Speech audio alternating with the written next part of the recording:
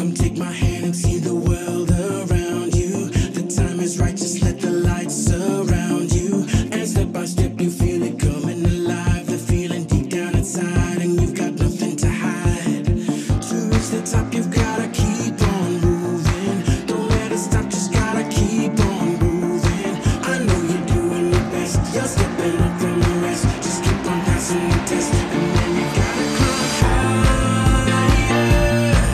Climb higher. Let the fire burn brighter. Be stronger, go longer. Climb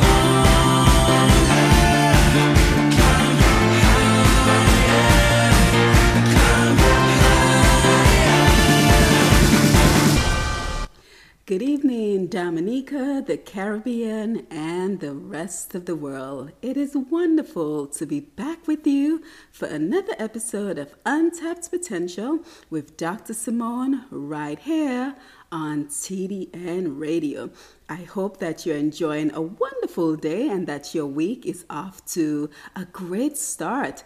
As for us here in Georgia, this week is spring break. So we're enjoying a much needed break from the hustle and bustle of getting Sophia to school each and every day and all her weekly activities. So again, welcome to the program. This is the program for anyone who is interested in setting and achieving life goals. So if you describe yourself as someone who wants to move their life beyond the 9-to-5 job, beyond the daily routine of life, this is the program for you. So welcome to the program. We have another packed show for you today. And today we are heading over to Antigua. If you've been with me for a while, you know we traverse the entire world looking for people of Dominican, Caribbean, and African heritage who come on over to share their inspirational stories to motivate us, to keep us inspired as we work on our own personal life goals. So today we are heading over to Antigua and we are going to be joined by Captain Arthur Senhouse, and he will tell us all about his trials and tribulations as he climbed the ladder of success. And then stay tuned for after our interview as we talk about plugging into our energy source. So of course, if you have important life goals, I think one of the most difficult parts is just remaining consistent with pursuing those life goals. So today I want to talk to you a little bit about how do you remain consistent? How do you get the energy each and every day to be able to continue working on those all important goals? So I'm very excited. I'm very happy to be here with you each and every Tuesday at 5:30 Eastern Time right here on TDN Radio as we tap into our potential and we work on our life goals. So again, welcome to the program. And of course, we would like to thank our sponsor, Culture Kids, out there on 17 Fields Lane in Dominica. So your number one source for all things kids from babies to the age of 16. Please remember to check out Culture Kids in Dominica on 17 Fields Lane. So let's get the show on the road. Let's enjoy this number from Roman Virgo, a song entitled Nastras, as we remember to be grateful to step into each and every week with a sense of gratitude for what we have and not a sense of longing for the things that we don't have. So again, let's enjoy this number from Roman Virgo, a song entitled Nastras, as we get ready to invite Captain Senhouse to the program. Notice, have you ever noticed my always a smile, yeah, always a smile, whoa. I now make no problem get me down, no way, now lose my mind, I now wear no frown, no way, you want me blessed, so me not stress, oh no, holy patel.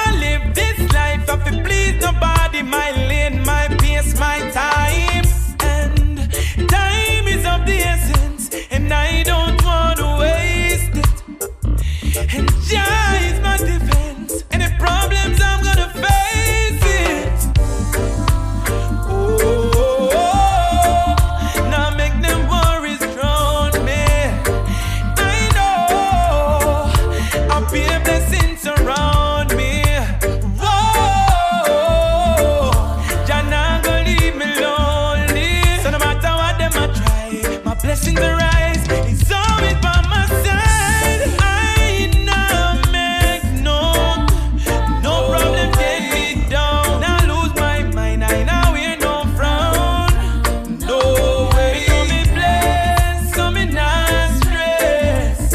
Oh no. Let us give a very special untapped potential welcome to Captain Arthur Senhouse. And of course, if his last name sounds familiar, it is probably because you recognize it as my maiden last name. Captain Senhouse is actually my cousin. So we are first cousins, and I'm very proud to be his cousin. So he is the director of flight operations at Liat, the Caribbean airline based in Antigua. And while I'm saying thank you for being here, Captain Senhouse, I also want to thank your sister, Irma Marie, who was very instrumental about maybe 30 years ago when she decided it was very important for the family in Antigua to know the family in Dominica. So if not for Irma, we probably would not be having this conversation. That's So true. thank you, Irma. That's true. Yeah, she is such a glue. Irma is such a glue. Oh, She's yeah. always bringing people together. Yes, yes, yes. Yeah. So welcome to the program, Captain Senhouse. How are you? I'm doing well. Yes, doing well. yes. So I gave a little introduction of who you are, but just tell us a little bit more about who you are. Well, like you introduced me in the first instance, my father, who happens to be your uncle, was born and grew up in Dominica. However, at a very early age, he moved to Antigua, where he met my mom, who is actually from Guadeloupe. I consider myself to be a very sort of total Caribbean person. And I say so because while my mom and my dad originated from Guadeloupe and Dominica respectively, my wife happens to be Grenadian. Wow. So like you say, thanks to Irma, my sister, she has always had this affinity to make sure that we know extended families. I refer to her as my ancestry.com because anything I want to know, I can go to her.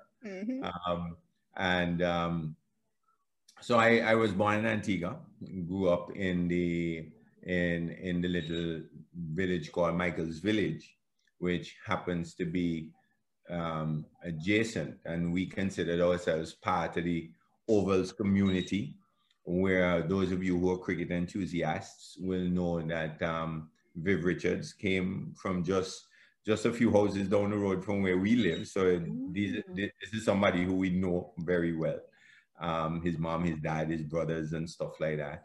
So while I grew up in Michael's Village, I attended what was originally the primary Catholic school, part of Christ the King. And then after leaving Christ the King, I went to St. Joseph's Academy and completed my secondary education there. However, all that time, I don't remember when the aviation bug actually bit me, but from ever since, I have always wanted to be a pilot, to get into aviation. My other passion really was law, and I still do have a little affinity for it, but I got myself really deeply involved in aviation. As a matter of fact, it was through Irma again that I met a young man who had just joined Liat as a pilot by the name of Russell Lee Foon. Very, very nice guy I remember Russell. From Trinidad. You remember Russell? I remember Russell. And he had actually introduced me to my first flight instructor, Norman Martin, who actually had a small flying club here and was able to instruct and stuff like that. And through Russell, I was able to book a flight with Martin and just to see if I would like it or not. And from the very first time I even walked out to that little airplane, it was a little 4-seater airplane, I thought, this is my dream. you know, and this is all I wanted to do. Not to mention where our house was back in Michael's Village, all the aircraft, because where we lived was just sort of west of the airport.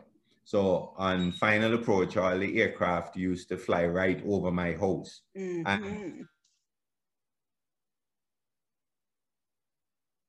I think you probably stuck for a little while. But if you're just joining us, we're speaking to Captain Arthur Senhouse out of Antigua. Yeah, and I was able to work and join the program that Martin Norman had. And so I needed 40 hours of flight time to qualify to write my first exam, right? And I started that in 1984, right? And it took me, because I had to do it as I worked, because we weren't well off or anything. So I did that as I worked and dedicated myself to it. I never bought a car or anything. As a matter of fact, I rode my bicycle. Wow. I bought a bicycle because to get from where I was to the airport, I couldn't afford to pay a taxi or get some form of transportation. So I bought a bicycle and rode from home to the airport every time I needed to go for a class. And I was able to achieve my 40 hours and wrote the exam. I passed the first one. The first time I sat it, I passed. So I got my, what they refer to as a private pilot's license. And so what that allowed me to do was to fly on my own. And of course, I would go to Guadeloupe in particular, because I have a lot of family there. So I take my sisters, my mom, and then we'll go across to Guadeloupe. So on a private plane? In the plane, I felt good because there it is a little, and I have to say this, you know, and I'm not saying this with any prejudice or anything, but I refer to myself as this little black boy from Ovals who came from a family fairly unknown to anybody, was able to go to the airport, hop in a little airplane, take his family across, all by himself. They were very trusted. Yeah, and then we stay for the weekend, and then we come back. We had our own mode of transport. So after I did that, I started looking to flying schools, because by that time I was working at Cable and Wireless, which was a dream job of mine. And so I was able, because we work shift, I was able to work mostly night shifts, so then I could get a chance to fly about during the day. And while doing that, I remember at that time we had no internet, no cell phones, no computers to go on. So I had to rely on things like magazines and ask questions about flight schools and things like that, because I needed to complete the licenses. And to be able to get a job as a commercial pilot, you need 4 licenses. You need your private pilot's license, you need your commercial license, and your instrument rating. And the last one you would get, it would enable you to be a captain on any size of aircraft, which they refer to as your advanced pilot license, right? So I did 2 licenses in Antigua, my private and my commercial. And I was able, through my mom, to apply for a student loan at the Antigua Commercial Bank. And I, believe it or not, I got the first student loan that bank gave, right? So I was able to go to Moncton in Canada, in New Brunswick, and there I completed my instrument rating and commercial license. And then when I came back to Antigua, I applied to LIAT, and they hired me. Wow, that is a beautiful story. Oh yeah, and I've been there ever since. And it's just over 32 years. Yes. I started as a co-pilot. I was a co-pilot on the 19-seater Twin Otter, and then I became a co-pilot on the Dash 8, which was now the 37 and 50-seater aircraft. And during that time, I was also picked by the older captains to become a flight instructor. Mhm. So I did that for But 6 even years. before we speak about Liat, because we certainly want to hear about your experiences about Liat, but you know, Yeah, on this program, we talk a lot about challenges and successes, and you've yes, already shared some of the sacrifices you had to yes, make, such as buying a bicycle to oh, yes. get to classes. But just kind of tell us about the challenges you faced when you left home for the first time and went to Canada. Well, that is quite a story. I had never been um, to North America or anything, right? And so, well, you know, I was all excited. Um, I actually got to Canada on my birthday, which was the 24th of March. I'll never forget it, right? And that was the first time. And when I went there, you know, the 24th of March is in the dead of winter. Yes, it You're is. talking about up at the Northeast in Canada, right? All I knew about that place at the time was that's where we got sardines from, New Brunswick sardines. That's Yes, all I knew, yes. right? Not to mention, I never saw a sardine up there at all, right? But when I got there, I was so ill prepared Oh, were you? that I had no idea as to what snow was or how cold it could get. And how And old were you? How old were you I at that was time? I was 24 years old, right? I was 24 at the time. A young man Mhm. landed in this place. So I got there, it was a Sunday. I think it was a Sunday. And so I had to find my way to a bank. Now remember, there were hardly any credit cards and things like that. So I had this what it was the check from the bank here in Antigua that I had to now go to a bank And in Canada deposits. and open an account, deposit, walk with all my documents to tell them I'm a student and things like that. And would you believe it or not, I got lost, right? And so all I had was what we refer to in the Caribbean as a windbreaker. Mhm. Just a little light Mhm. plastic type jacket, Yes. you know. And I remember I walked, I asked for directions and stuff like that. I probably just took the wrong turn somewhere and I ended up in the opposite direction to where I was supposed to go. They said I needed to go to this big building. It would have been a big black building in the middle of town called the CN Tower. Wow. And I just missed it. And I ended up somewhere on a waterfront next to a single pump gas station. I remember that. And I stood up there, 24 years old, and I cried. Wow. I can I imagine you're thought, overwhelmed and you're I cold. thought, You're cold. I thought I was going to die.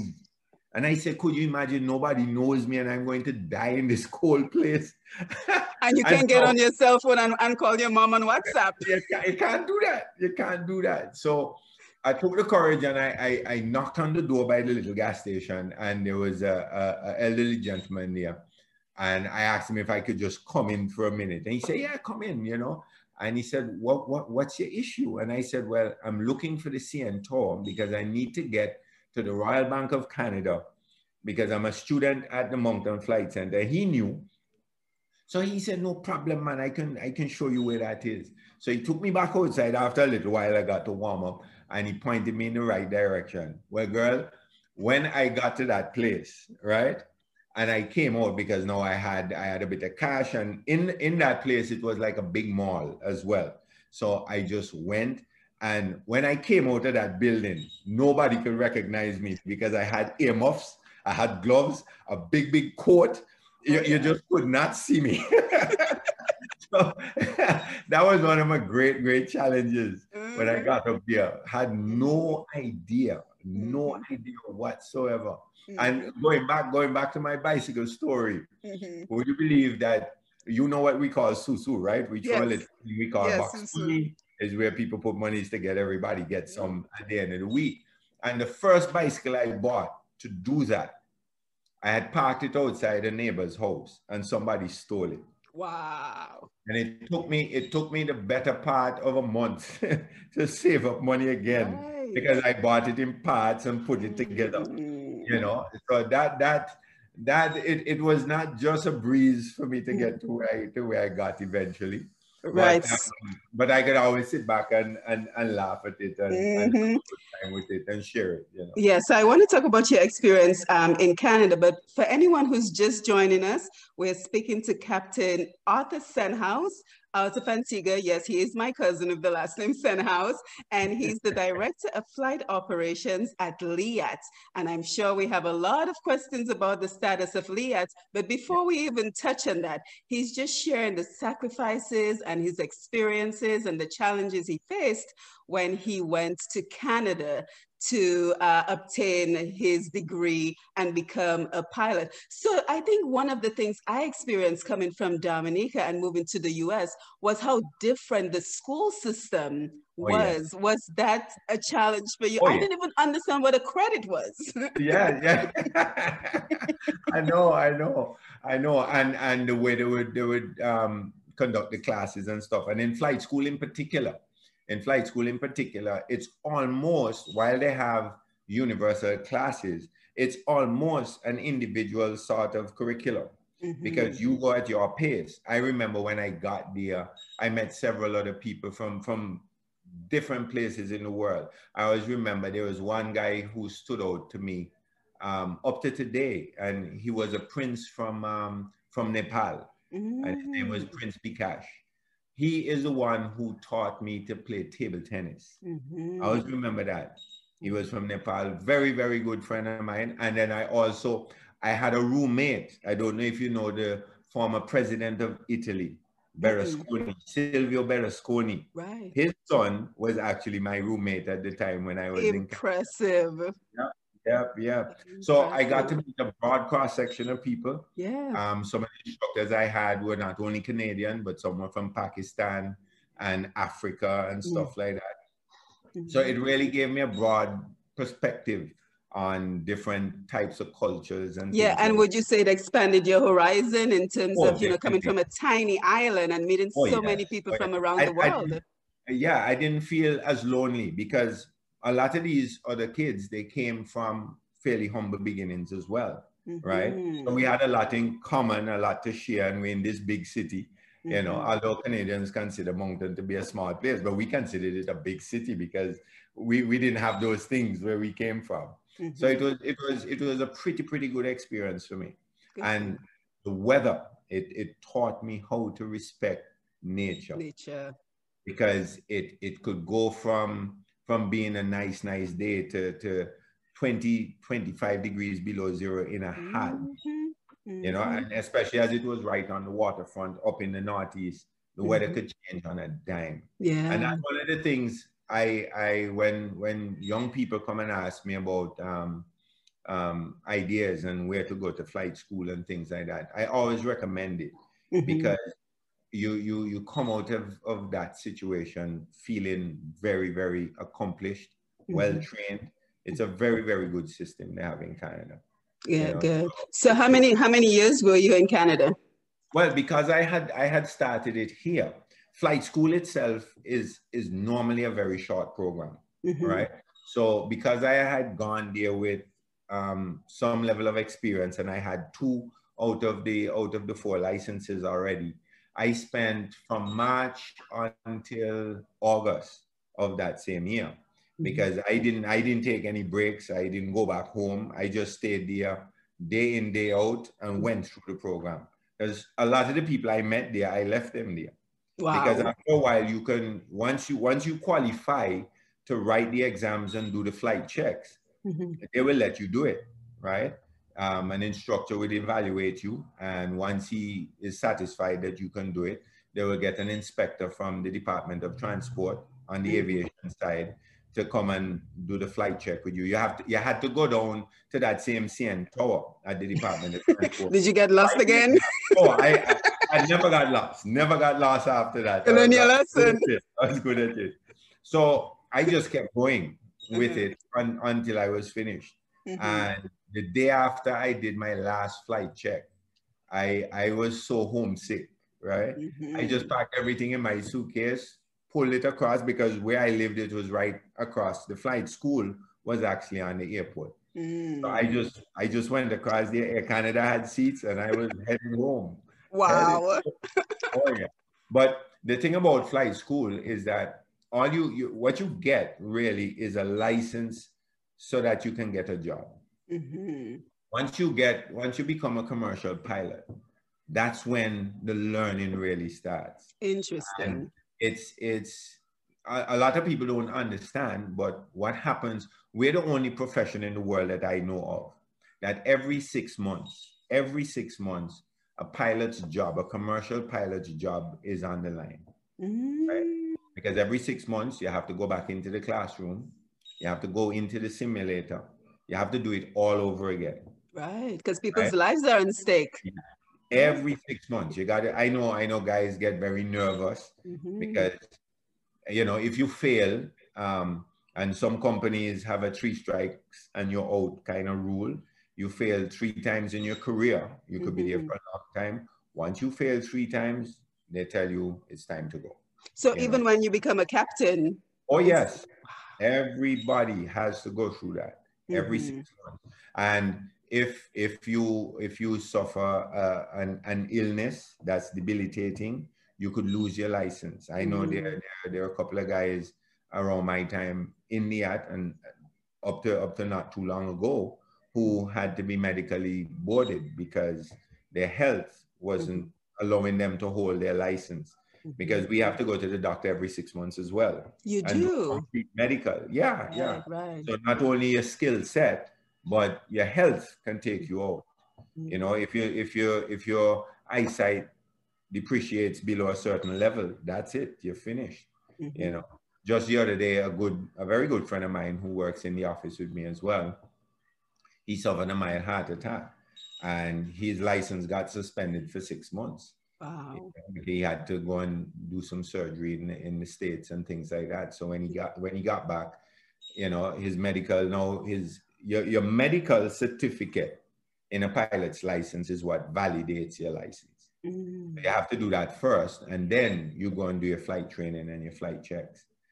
So some people get very nervous over it. Some people just don't like it, you know. So we try to make it as amicable as we can and make sure, because I think the nerves come because you're going to do things that you don't normally do on a normal flight, right? You're going to go through all the emergency procedures, and you know, you might get an engine fire, an engine failure, you know, the pressurization in the cabin may go, because you know, when you find the flight attendant always tell you, just in case of rapid decompression, the oxygen mask will fall and you take it. Well, we are on the other side of that, right? So we have to train in order to well, you know, because you flight attendant at one time, so you know exactly what I'm speaking about. But people do get nervous and get a little, you know, agitated about it. But we do the briefs and the debriefings and make sure that people are comfortable. Yeah, but all in all, it's been pretty good to me. Yes, I love it. And of course, we're going to talk about your journey of climbing the ladder at Liat, because you've made it all the way to Director of Flight Operations. Yeah, so we're speaking to Captain Stenhouse, the Director of Flight Operations at Liat, and he's just walking us through his successes and challenges that he's faced. And we're so happy that he's joining us today because he's a very busy man. I promise you, it's been months we've been trying to get this interview in. And because he has such a hectic schedule, as I'm sure you can imagine, we've only now had the opportunity to sit down for this interview. So we're so happy that he is joining us today. So Captain, just kind of walk us through the beginning at Liat and how you were able to climb the corporate ladder within Liat. I never planned to. I never planned to. My dream was to sit in a cockpit until the day I get to 65 and retire. That has always been my dream. However, I don't know, for some strange reason, I seem to end up taking up challenges that I didn't plan to. And I think that journey started because I'm a very curious individual. I like to learn things. And And because of that, I asked a lot of questions. I remember as a young pilot, there was one of my mentors, Captain Richard King, who I always considered to be a naturally brilliant person when it came to understanding the physics and the chemistry of flight and how the aircraft worked and things like that. And I remember when we got our first new Dash 8, the 50-seater, I had noticed something about it. And one of the things I had noticed was that we didn't have what we used to call on the Dash 100, the smaller one, a climb chart. And that was just a chart with a set of numbers that as you pass certain altitudes, you had to make sure that the power setting was at a particular number. So I had asked him one day, you know, how come we don't have that? So instead of answering me, he said, come with me. And he took me into the library and he gave me these two huge manuals, right? And he said, I'm going to show you something. And I'm going to give you these two books and you go home and create one of those charts, right? And so, okay, I said, but I don't think I could do that. He said, no, you can do it. I will show you how to start it. And I know you can do it. So he gave it to me and I started. It took me about 2 weeks and I figured it out. And I documented it and I took the numbers back to him. And he said, you see, I told you you could do it. But then after I did all of that, he said, you know, now that you have done it, what I will tell you is that we don't necessarily need it. Oh, my Lord. Because the aircraft has an automatic system in it that it will set the power based on the altitude you're climbing through. And then he explained it to me and we got into it and I realized, but we kept it and they actually went ahead and modified it and put it on each of the aircraft. So because of that and because of my interaction with him and my affinity to learn things, if there was something going on and they asked for a volunteer to sit on a committee or to look into something where pilots may be having an issue or something like that, I would always raise my hand and do it. Fast forward a bit, up to about 2011, I became a member of the executive committee for the pilots union, and in 2011. I was nominated, you know, they asked me, would you become the chairman or the president of the group? And I said, okay, I'll do that. They had an election, I won. And I did that for a year. But what that did for me, that gave me a greater insight into the industrial side of things, because now I would have to interact a lot more with management. And I remember one day we had a new CEO, and that was back in 2012. And I got a call from HR. And she said, you know, the CEO would like to see you at around 12:30. So I'm thinking, what the hell could I have done? Because I know I'm not normally in trouble or anything.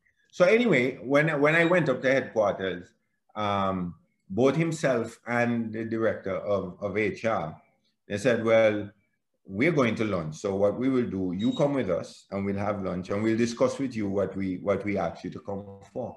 So anyway, during lunch and things like that, the CEO then told me, he said, you know, we've been monitoring you for a while and a vacancy is going to come up because the chief pilot at the time was coming up for retirement. And they say, you know, we think that you would be a good fit for it. I said, but I really have no interest in it. I just want to fly the airplane. I just want to fly by myself. And he said, well, you know, think about it. And we're going to put out the vacancy notice and at least apply, go through the interview. Now, by 2012, I would have been in LIAT for just about, I would say I joined in 87. So I would have been there just about 25 years already. And after 1987, I had not done an interview. I had not applied for any work or anything. I said, well, I'm going to have to dig deep now because if I'm going to be called for an interview, I have to do some preparation. So, but anyway, I did tell them that if I were to be considered, I would like to enroll myself in a business management course or anything. Anyhow, we fast forward a little bit, and I did get a chance to go to the interview. But because I was always looking to learn things, I became very proficient at things like Word and Excel and PowerPoint and computer things and stuff like that. So I was able to go to the interview. Then I get a call and said, well, you're on the short list. Wow. But there are people better than me who I consider to be better than me. Anyway, they picked me, and I told them, well, look, I would do this for 3 months, right? Because really I have no interest. I would do it for 3 months and we'll see how it goes. So they were happy, and they gave me the opportunity to do it. However, funny it is, right? Now that I was appointed and put on probation in February of 2014, right? By that time, the chief pilot had retired and handed over to me. However, my DFO, which is the director of flight ops, there was an incident, and he was terminated. Right? Now, the way the hierarchical structure in the org chart works is that the chief pilot will always deputize for the DFO. So here I am in February, and towards the end of March, he gets terminated. So I am now a brand new person in the seat, holding 2 of the top positions in an airline, right? And so I said, no, I am not going to do this. This is just too much. But I have to say, by that time, I had already gone probably a few months into the course. I had registered in the college here to do a business administrator's course, right? So by that time, I started to get some knowledge as to how things work in the business administration standpoint. And so I would go to work from 8 o'clock in the morning till 5 in the afternoon, and leave straight from my office and go to class from 5 till 9 in the night. And I did that, and I had to, because of the pressures of holding 2 positions at the same time and going through that learning curve.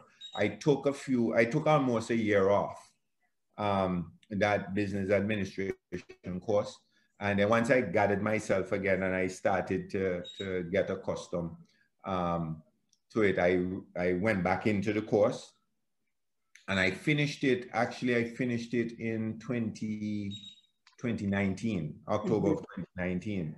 And that really, really blew my mind. It really put me in a much better place.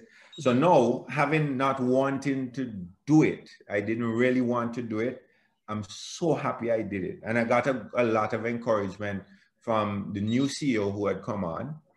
And he told me, welcome to baptism by fire. So it took a chunk out of me. It really did, but I don't regret having done it. It was a lot of hard work, because I'm now sitting at a top position in a big company, a lot of responsibility. People's lives are in my hands when those things go in the ear. I have a lot of, my department is the biggest department in the company. It takes over 2/3 of the employees, right? So I have a lot of sub-departments that I have to do.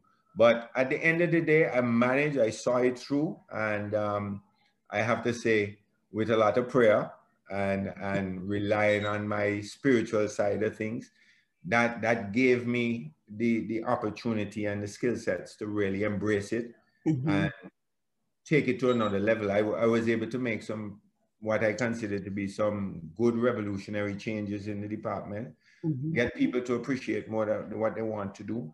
Because I thought that a lot of times when people get up on the ladder, they tend to forget. So I tend to, nobody could ever find me in my office. Right?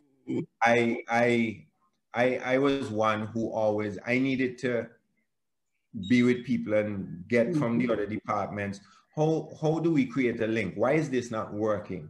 What is it that we can do to help you? Because the whole airline is like a chain link fence. You know, there are many different parts, but they're all connected. And so from that standpoint, you know, I would walk from up by the hangar, which you're familiar with, all the way down to the airport. So I tell anybody, if you want me, call me on my cell phone. Right. I always have it because I can't sit in my office. And that's really why I like devices and things. So my secretary would send me a document and I go on my iPad and I would sign it and send it back to her. So it gives me a chance to be mobile, but then it also gave me a chance to learn a lot about the other departments and how we could connect it and make the airline run better. And I've been part of a team which I played a very key role in through my department to improve our on-time performance. That was one of the challenges our first female CEO gave me in particular. She wanted us to be able to be on time at least 70% of the time. And in a matter of months, we achieved that. And we were able to take it over 80%. So she came back now and she gave me a new KPI. She says, from next month, I want us to keep that KPI at 80%. I said, oh, no.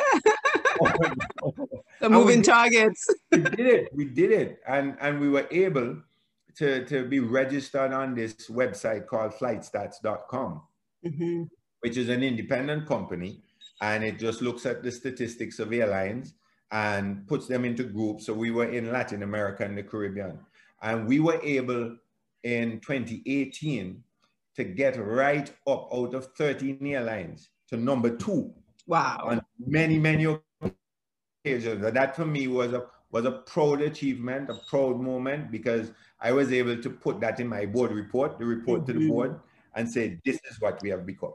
So you know, I was able to be part of something that really put Liat on a pinnacle, you know, not to mention our impeccable safety record, you know. Yes, very important. And you know, that's one of the challenges people speak about a lot, the challenge of being on time. So I kind of want to talk about some of the challenges Liat has faced over the years. But of course, I just want to remind everyone, we are speaking to Captain Arthur Stenhouse out of Antigua. He's the Director of Flight Operations, and he's told us all about his wonderful journey of becoming a pilot, his ability to climb the ladder of just being curious and being willing to learn. So I think we're taking away many lessons from you, Captain. So thank you so much for sharing those with us.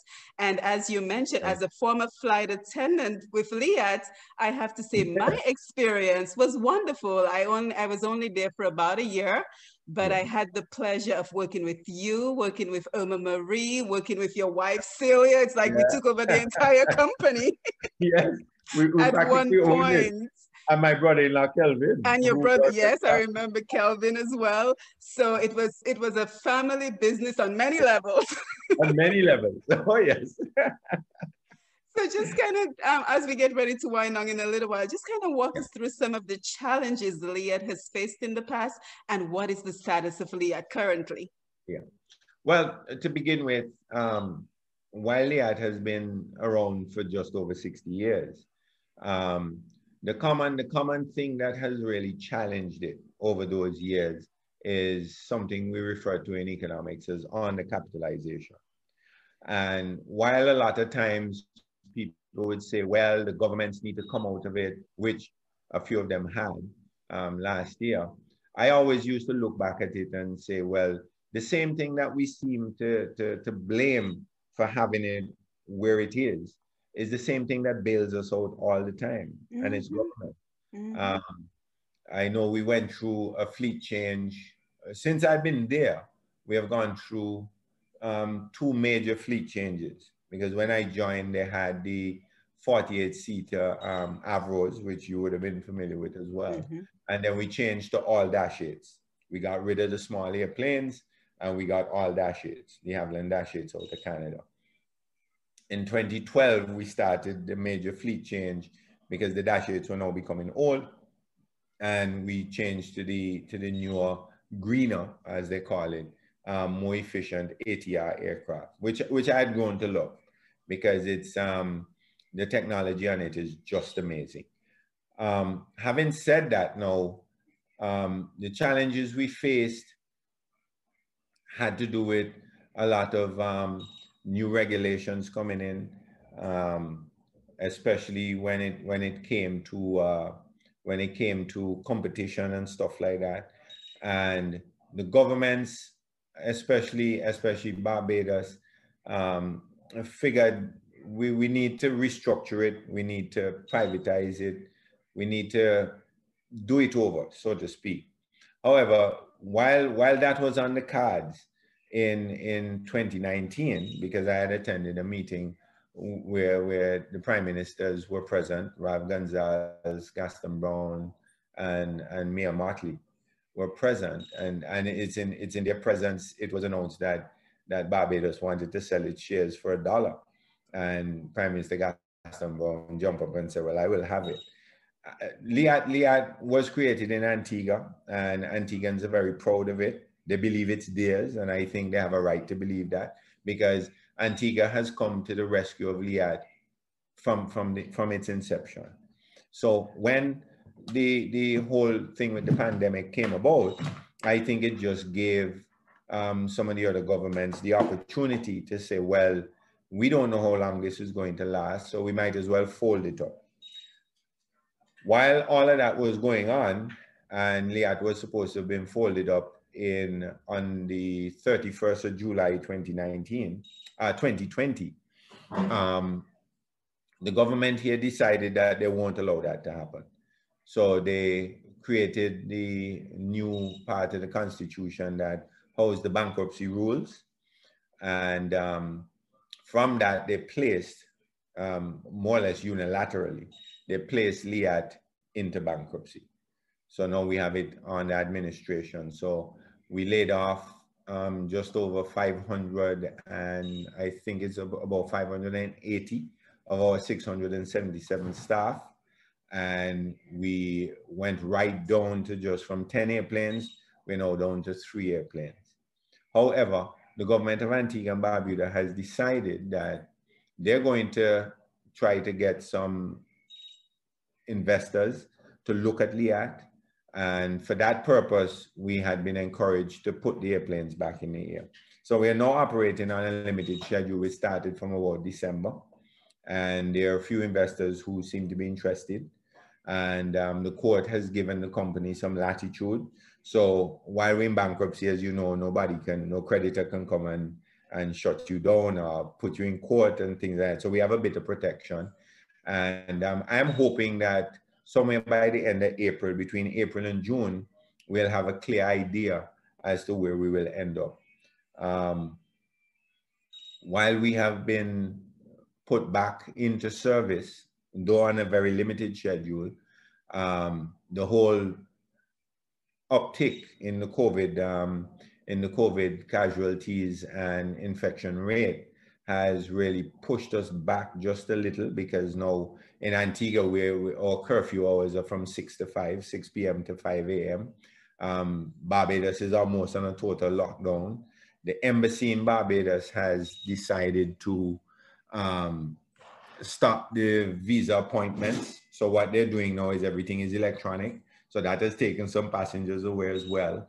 But our intention with the government of Antigua and Barbuda is to stay the course, because now that the vaccines have started to come through the Caribbean, and we have to really give a lot of praise and thanks, we can't do it enough, to Prime Minister Roosevelt Skerrit for providing Antigua, Barbados, and some of the other islands.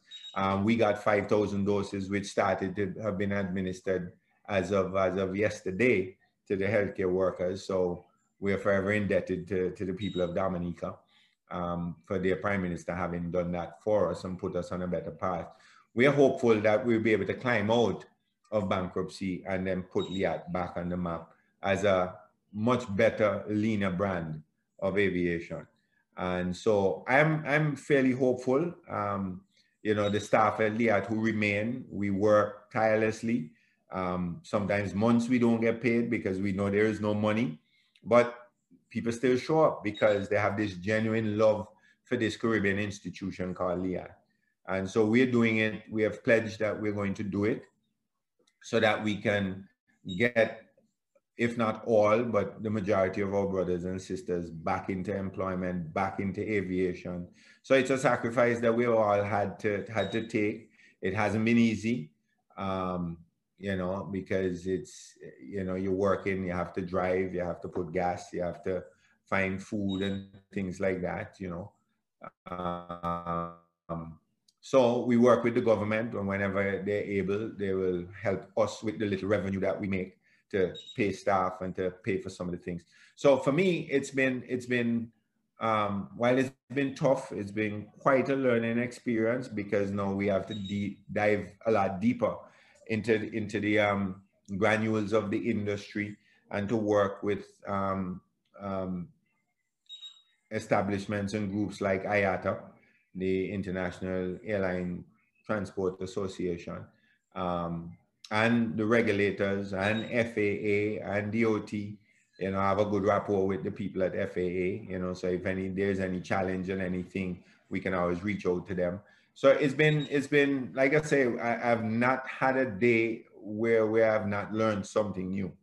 You know, even last night I stayed up, I fell asleep, and then I got up to look at some ways that we can develop, you know, and manage the expense versus the cost versus the ticket prices, see what it is that we can do in this time of heavy restrictions to get people to travel, because people want to travel, you know. So I'm very, very optimistic that with the introduction of the vaccine, that will remove the need for people to be quarantined, because that's the biggest obstacle for people traveling. Nobody's going to want to travel except they have to, and go somewhere to stay 14 days locked in a room, you know.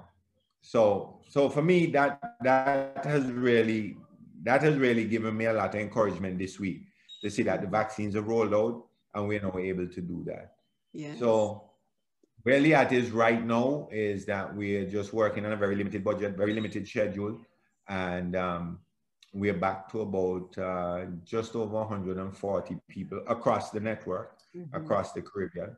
So for us, it's just about staying the course. I think we have, from my knowledge and understanding of where we are, I think in about the next 2 months, we will start to see an increase in travel as people get vaccinated and they start to remove some of the restrictions on quarantine. You know. Well, thank you. So, well, thank you so much, I think we're in a good place.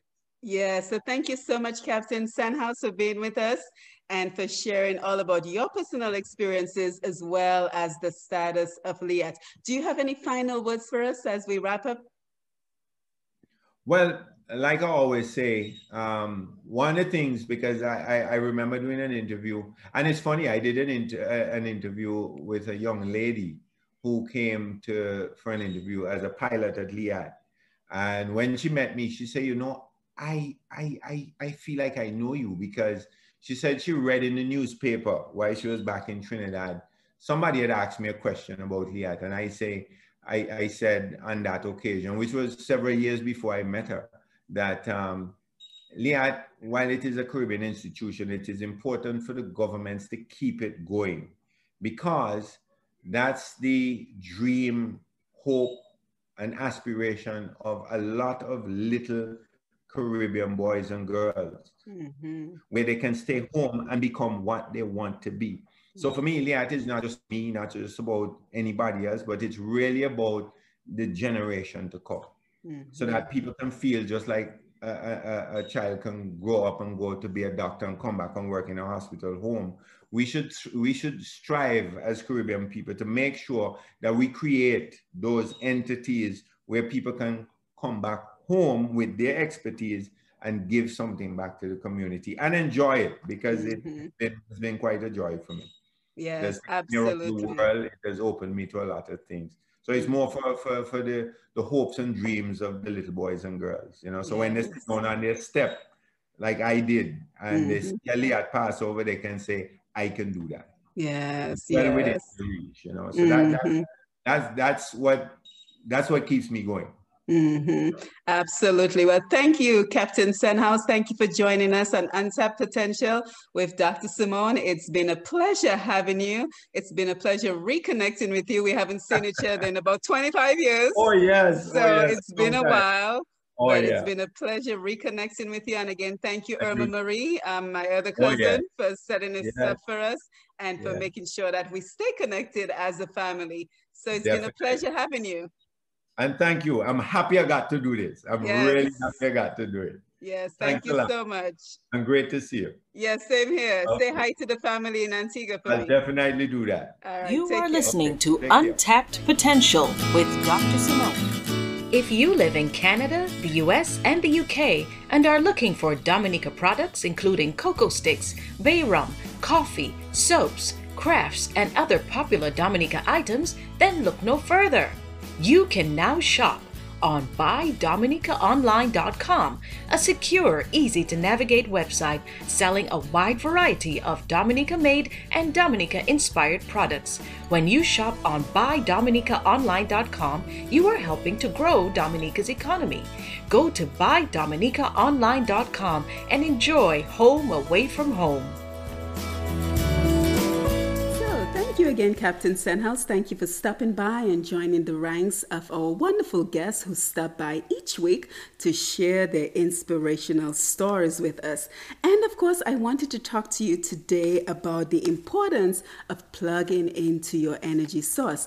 And the idea came to mind because if you follow me, you know that I am the Director of Coaching and Lifestyle Management at Core Med Telemedicine Services. So a lot of what I share here, I share on a one-to-one basis with clients who come to me, who are interested in setting life goals, who are interested in setting goals surrounding their health, their careers, and their education.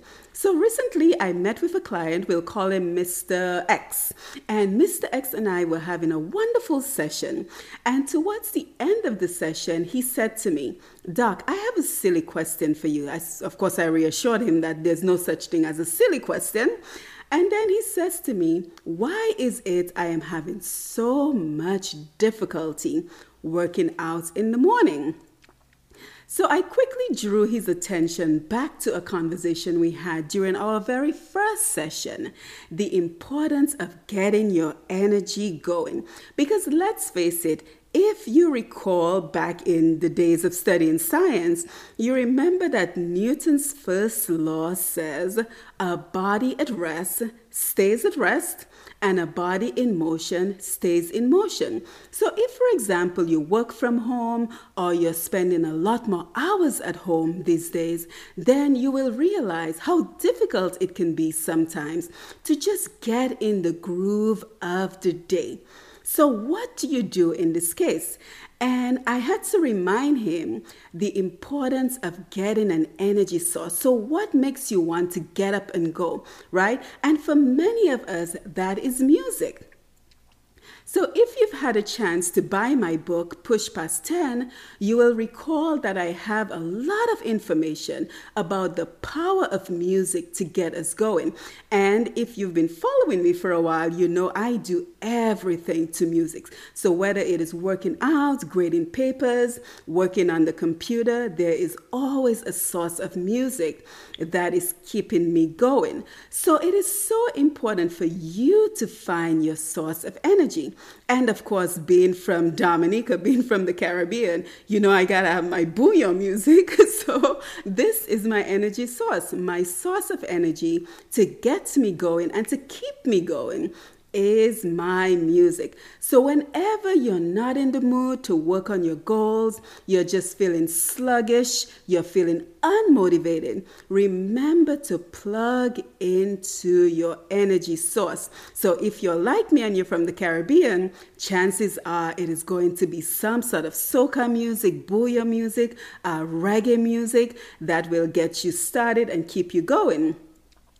And of course, it doesn't matter where you're from because music is such an integral part of many of our lives and many of our culture. So the next time you're not feeling so motivated, the first thing I want you to think about is where is my energy source? How can I tap into it so I can get motivated for the day? So I just wanted to share this with you because I know it can be so difficult for us to be consistent with working our goals and kind of moving our lives forward. So again, once again, thank you for being here. Thank you for joining us for another episode of Untapped Potential with Dr. Simone right here on TDN Radio. As always, it is wonderful to be in your company each and every week as we come together to get powered up for the week ahead. So we're doing it next week again. Next week we will be joined by Leanne Moranci. She is a young lady out of Dominica, currently living in California, and she too is going to tell us about her inspirational story. So you certainly do not want to miss Leanne's interview, and then following her, we will have our International Nutrition Summit where we had nutritionists from 3 areas of the world stop by to tell us about the importance of making simple changes that can help us to live healthier lives. So we are very excited. We are very excited that you're on this journey with us, and we hope that you're making great strides as you continue to work on your personal and life goals. And of course, for more information about all that I do, you can check out my website, pushpast10.com. So again, that is PUSHPAST, the number 10, for all the information that you need about this program. And as we mentioned before, yes, we do have a featured guest video on the homepage. And of course, that will be the video of Captain Senhouse's interview. So again, pushpast10.com for the video interview of Captain Senhouse, as well as all our upcoming events, as well as the podcast for this program for any episode that you may have missed along the way. So again, thank you for your support. Thank you for being on this journey with me as we continue to journey on and we continue to work on our goals together.